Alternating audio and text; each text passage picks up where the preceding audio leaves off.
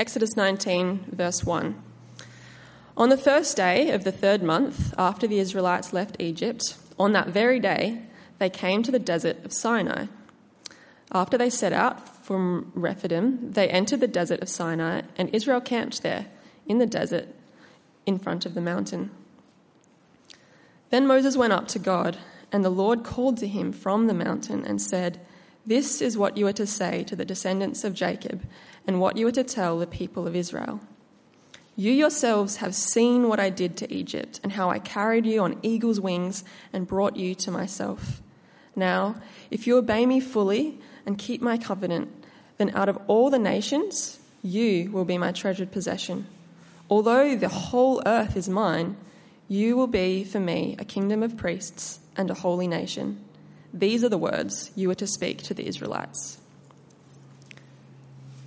Now we're going to flick towards the end of the Bible to Titus, and we're going to read the whole of chapter 3. Titus chapter 3. Remind the people to be subject to rulers and authorities, to be obedient, to be ready to do whatever is good, to slander no one, to be peaceable and considerate, and always be gentle towards everyone. At one time we too were foolish, disobedient, deceived, and enslaved by all kinds of passions and pleasures. We lived in malice and envy, being hated and hating one another. But when the kindness and love of God our Saviour appeared, he saved us, not because of the righteous things we had done, but because of his mercy. He saved us through the washing of rebirth and renewal by the Holy Spirit, whom he poured out on us generously through Jesus Christ our Saviour, so that, having been justified by his grace, we might become heirs, having the hope of eternal life. This is a trustworthy saying, and I want you to stress these things, so that those who have trusted in God may be careful to devote themselves to doing what is good. These things are excellent and profitable for everyone. But avoid foolish controversies and genealogies and arguments and quarrels about the law, because these are unprofitable and useless. Warn a divisive person once, then warn them a second time. After that, have nothing to do with them. You may be sure that such people are warped and sinful. They are self-condemned.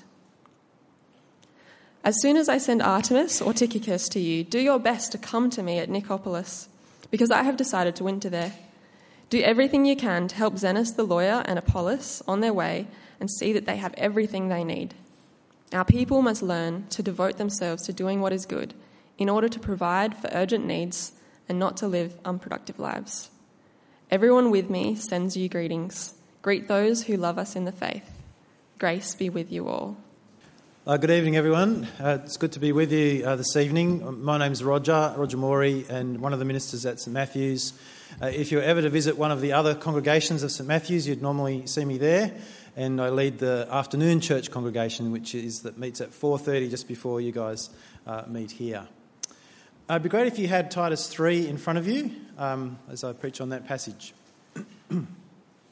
So how do we promote the truly good life in our society?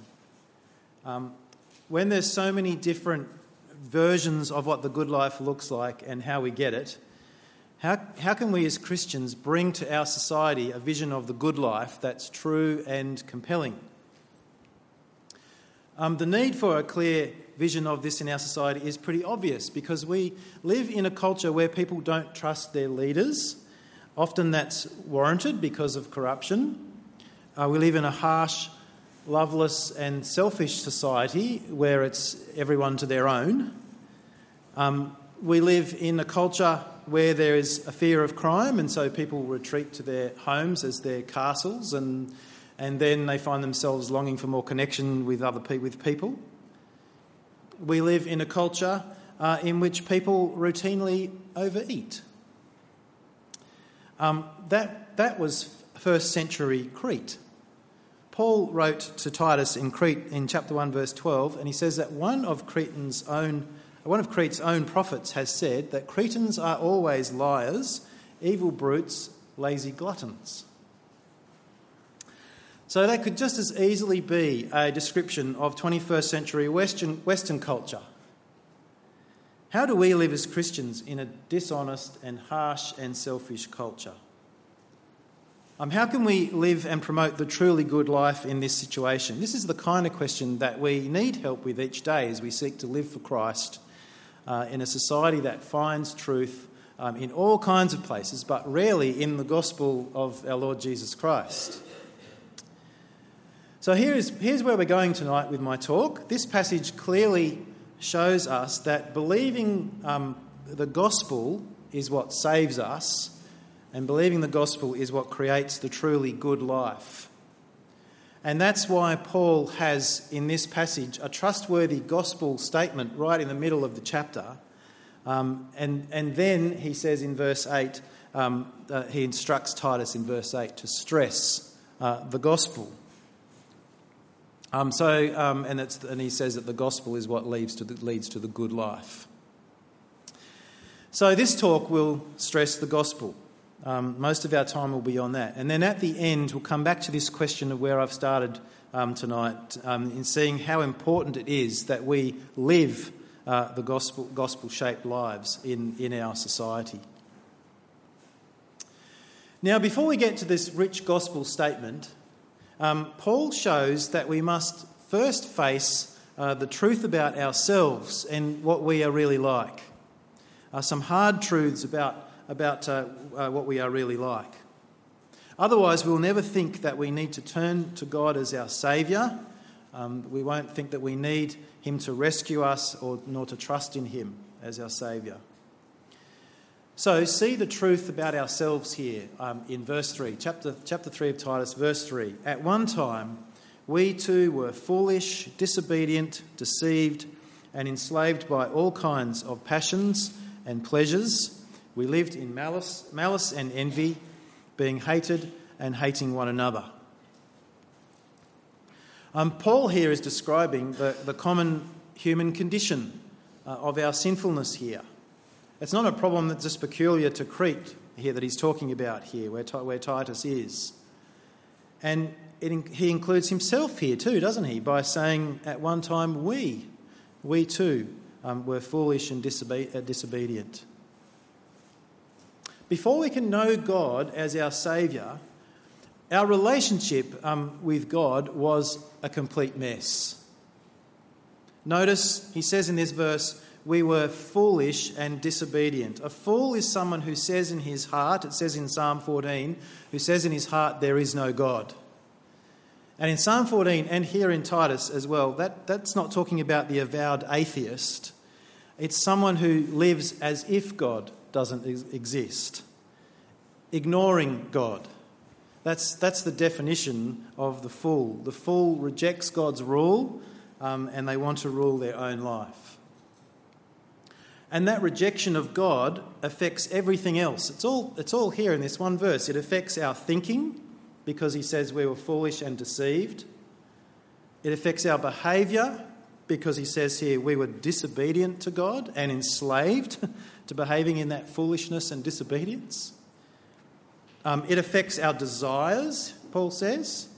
The desires that drive this behaviour are, as Paul says a little bit more in Ephesians 2, cravings of our flesh, all kinds of passions and desires that come from our sinful nature, that flow from the depths of our hearts. But this rejection of God, this foolishness, also affects our relationships. So instead of love, he talks here about malice and envy and hatred. Now, we don't like hearing this negative assessment of our true nature, do we? And we might even think that it's a bit harsh. Living in malice and envy, really? They are strong words. But, when we consider that malice is wishing bad things might happen to people, and when we consider that envy is wishing that some good things hadn't happened to some other people, can any of us really say that we've never deep down had something of that attitude in our hearts? But I put it to you that one of the reasons that we don't like hearing this assessment of our true nature is also because of the influence of our Western culture. We are so much on about self-esteem and self-image and about feeling good about myself. And so we don't want to hear this kind of reality in verse 3. We pretend we're all wonderful people and we ignore all of the evidence around us to the contrary. Not only evidence around us, but the evidence within ourselves. But if the Bible's assessment of our true nature is true, then it's actually a good thing. We can give up that constant and tiring managing of our image before other people to try and always look good. And we can stop proudly pretending that there is no problem between us and God and with the state of our hearts. Well, from verse 4, this is the start of this great gospel statement we have in this chapter. And we have one of those wonderful "but God" phrases in the Bible. But God does something about our foolishness and our disobedience.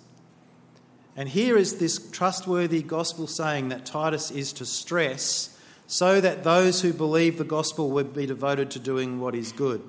It's all about how God saves us and why he saves us. And he starts by saying that God saving us shows his kindness to us. That's evident from what we've already seen just in verse 3, isn't it? That if he chooses to act and come to the aid of sinners who are disobedient and reject God, that's got to be an act of kindness. And in fact, the other key feature of this trustworthy saying in verses 4 to 7 is it highlights the character of the God who saves us. Not only is he kind, but look at the other words that are here in that saying. He's loving, he is merciful, he is generous, he is gracious towards us. It's a rich statement in so many ways. It's actually packed with ideas that help us to grasp what God's salvation is like and why he saves us. Ideas that Paul unpacks in more detail in others of his letters, but he summarises here. And he shows us how the whole Godhead, Father, Son and Spirit, are involved in the work of salvation. So I thought it would be most helpful tonight to let that be the frame by which we have a look at these verses. The Trinity, the Father, Son and Spirit. And remember, all along, where are we heading? Titus is to stress these things because believing the gospel is what promotes the good life. Well, firstly, the Father is merciful. See it in verse 5? He saved us not because of the righteous things we had done, but because of his mercy. Imagine God's deciding whether to save us. Imagine, like you might do this like I do, that when you're facing a decision, you get a piece of paper, you put a line down the middle, 2 columns, and on one side you put all the pros for a certain decision, on the other side you put all the cons. Well, what's on the cons side? What are the reasons why God shouldn't save us, why he should condemn us? Well, foolish, disobedient, deceived, enslaved, malicious, envious, being hated and hating. There's a lot of other things that could be added to that list, isn't there? The Bible shows us that. What's on the pros column? What's in the list of reasons why God should save us? Nothing. That when he looks at us, there's no reason why God should save us. But then God writes across the page in a bold, permanent marker, my kindness, my love, my mercy. He didn't look at the page and conclude that on balance we're not too bad. He didn't look at the page and say, oh, there's potential here for some self-improvement. He saw 1,000 reasons to condemn us. What does verse 5 say? He saved us, not because of righteous things we had done, but because of his mercy. It couldn't be clearer, could it? Here is the reason why God can accept anyone. Here are the grounds any of us can have confidence that God accepts us and that we have hope and a future. God has mercy towards sinners. And this means it's really worth us asking ourselves, how would I complete this sentence? God accepts me because. And everyone answers that question somehow. And if there's any thought that it is because of something that I have done, then I am not saved. So you see, saving faith involves stripping away faith in ourselves and putting trust in God's mercy, our true and only hope.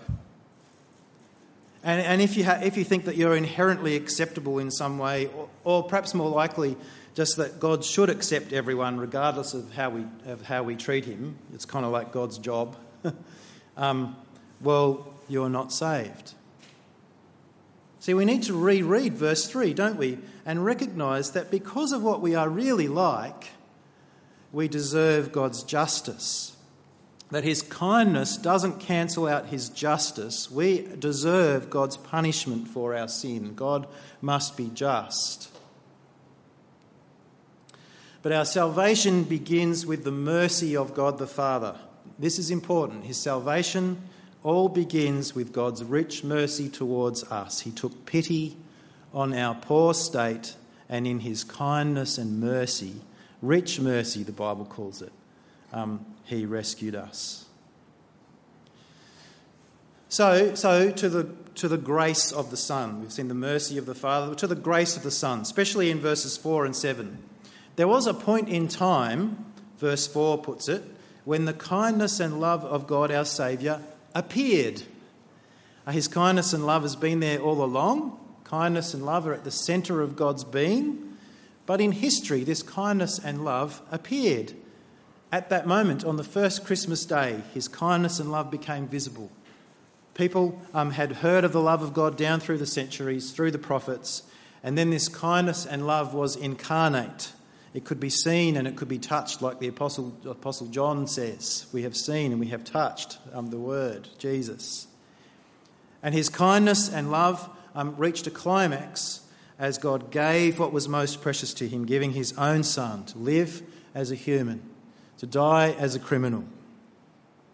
So how great is the love and kindness of God? See the crib. See the cross. Look at God giving his only beloved Son. And then in verse 7, in just two phrases, what Jesus has won for us at the cross is captured beautifully for us. When we choose to ignore and disobey God, we become his enemies. We become his rebels and who are under his judgment. Our future was condemnation and death. And before there could be any reconciliation between us and God, bringing back into relationship, God had to deal with our disobedience in some way. And the penalty for our rebellion had to be paid. And so in kindness and love, God the Father sent his Son to die in our place. And the Son willingly came to die in perfect obedience to his Father's will. And Paul says here that as a result of Jesus' death, what does verse 7 say? We have been justified. It's a legal term. It means to be declared right. The charge against us is that we're guilty for our foolish disobedience. We stand before our judge condemned. But then the kindness of God intervenes. The sentence we deserve is passed on him. He dies in our place. He bears our penalty for us. And as a result, the verdict against us now is no longer condemned. We're innocent. We're justified. And it's the kindness and love of God that makes that possible. And then secondly, as a result, we receive life. Verse 7 again, having been justified by his grace, we become heirs having the hope of eternal life. See, to receive God's salvation is to now have the hope of eternal life. So justification is focused on the present. I am now right with God, but it's also forward-looking because having been justified by his grace, we become heirs having the hope of eternal life. Now heirs are children with the rights of an inheritance. We are now in Christ, God's children, brought into his family, and we look forward to an eternal heavenly inheritance that the Father will give us. Now, let's just illustrate this. In my school years, I had a friend that I spent a fair bit of time with. I enjoyed meals at his home, and sometimes I stayed overnight on a Saturday night. We enjoyed heaps of social tennis, at games of snooker on their full-size snooker table. I was welcomed by his parents for the sake of their son. It was my relationship with him that meant that I sat down at their dinner table, that I enjoyed their company, and that I stayed overnight. Well, how much more does God delight to welcome us to his family for the sake of his Son? Our standing before God has changed. Right here and now, for the sake of his Son, we are brought into his family as his children now, and we look forward to a bright eternal inheritance. Oh, sure, we're still waiting for the final judgment day, but because we are now justified, then on that day we'll hear the verdict not guilty. But on that day we won't just be acquitted. Our hope, Paul says here, is eternal life. Our hope is the life of the coming age and all that holds for us.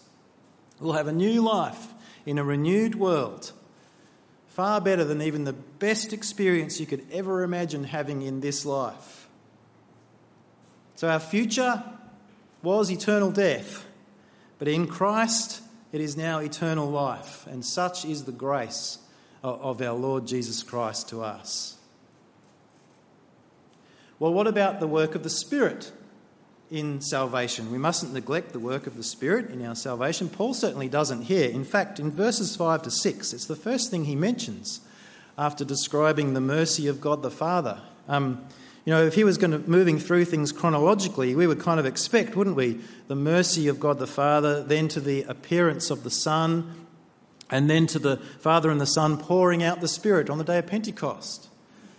But it seems that Paul puts the Spirit early on here because in our experience of salvation, we need the prior work of the Spirit to open up our blind eyes and to renew our dead hearts so that we can put our trust in Jesus and all that Jesus has done for us. And that's the work of the Spirit that's highlighted here. We'll see that very, very shortly. But just to be sure, the work of the Spirit in the Bible is intimately connected with the work of Christ.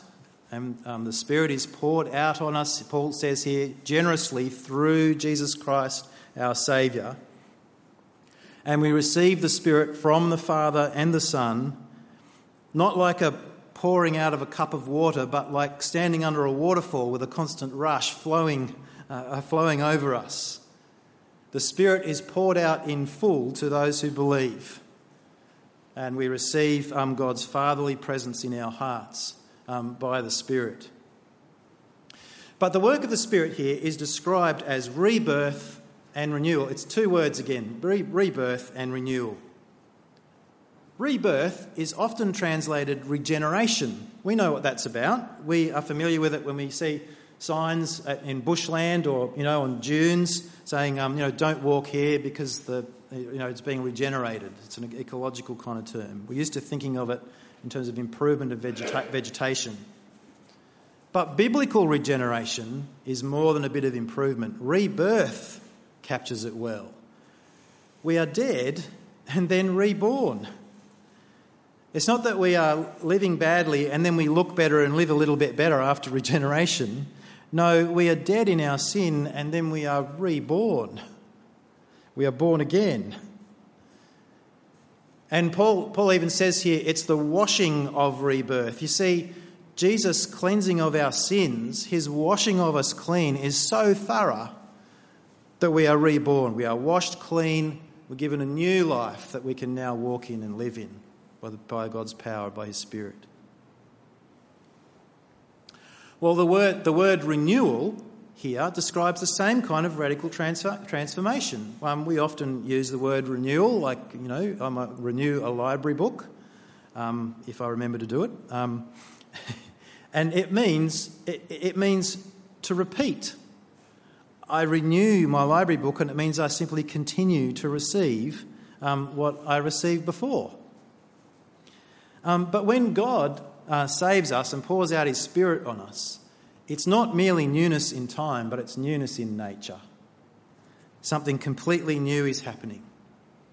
Remember verse 3? We were deceived and enslaved. We couldn't turn to God because we were in chains. We didn't even want to turn to him because we were deceived. So when the kindness and love of God appeared in Jesus, opening the door of eternal life, it made absolutely no difference to us. You see, left to ourselves, none of us would enter because we're deceived and we're enslaved. Unless we become new people with new hearts and new desires. That's what Murray Capel's going to be speaking on. It's really going to be a really good topic. It's here in Titus. When the Spirit works in us, we will want eternal life. We will want to walk through the door that Christ opens for us. The language of rebirth and renewal is another way that this passage shows us that if we're to be saved, then God must do it. He's not only done all that is needed in the person of Jesus in history, he gives his Spirit to give us new life. And just as a baby can't decide to be born, neither can we decide to be born again. But in God's kindness and love, he saved us through the washing of rebirth and the renewal by the Holy Spirit. Of course, we might describe becoming a Christian from our side as a decision to follow Jesus. Fair enough. But the inner work of the Spirit is what makes it possible. So God, in his kindness and love, has provided every step of the way for our salvation. He not only sends his Son in history, he pours out the Spirit to convince and convict us, and all of this to rescue us once and for all time from sin and death. That's how kind God is. And that's how wonderful and how complete is our salvation that God has given us. It's a salvation that we can be confident in because God has done it. It's salvation that moves us to humility before God, and it's a salvation that leads to praise and to love God for all of his wonderful kindness to us. So we've had this beautiful summary of the kindness of God to people who don't deserve it. But as I've said, this trustworthy saying is set in the middle of chapter 3, and Paul next tells Titus and us what we need to do with this trustworthy saying. Look at it in verse 8, key verse in this chapter. This is a trustworthy saying, and I want you to stress these things so that those who have trusted in God may be careful to devote themselves to doing what is good. These things are excellent and profitable for everyone. These things to be stressed are the things of the gospel that we've been hearing about here so far tonight. And we've heard about them for most of this sermon because Paul says here to stress these things. The gospel saves anyone. And now we see too that the gospel moves those who believe to live a truly good life. And so we ought to stress it. It's fitting today that we've commissioned Tom at St Matthew's. So this morning at the 11 a.m. service, we commissioned Tom Conyers to be the new minister of the 11 a.m. congregation. And in his ministry, Tom needs to keep stressing the gospel to us. And he will relish your prayers for him that he will keep on stressing the gospel, just as all the ministers at St Matthew's would relish you praying that for us. But there's a sense in which we just set the tone for all of us, because all of us need to be on about stressing the gospel, stressing it as excellent and profitable for everyone, as Paul says here. And we are to avoid what is unprofitable and useless, futile arguments that we can fall into which have nothing to do with the gospel that Paul mentions there in verse 9. So we're to stress the gospel and avoid controversies. And we're not only to agree about the gospel, to kind of give nodding approval to it as we hear about it. If we're going to stress the gospel, we need to keep talking about it, don't we? The way we never move away from it is by stressing it. And so we apply it to our own hearts. We keep talking about it in our church family because it's what we most need.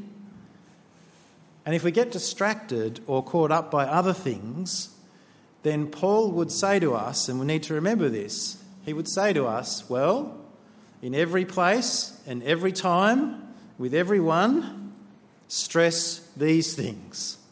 Stress the gospel more than we stress other things and anything else.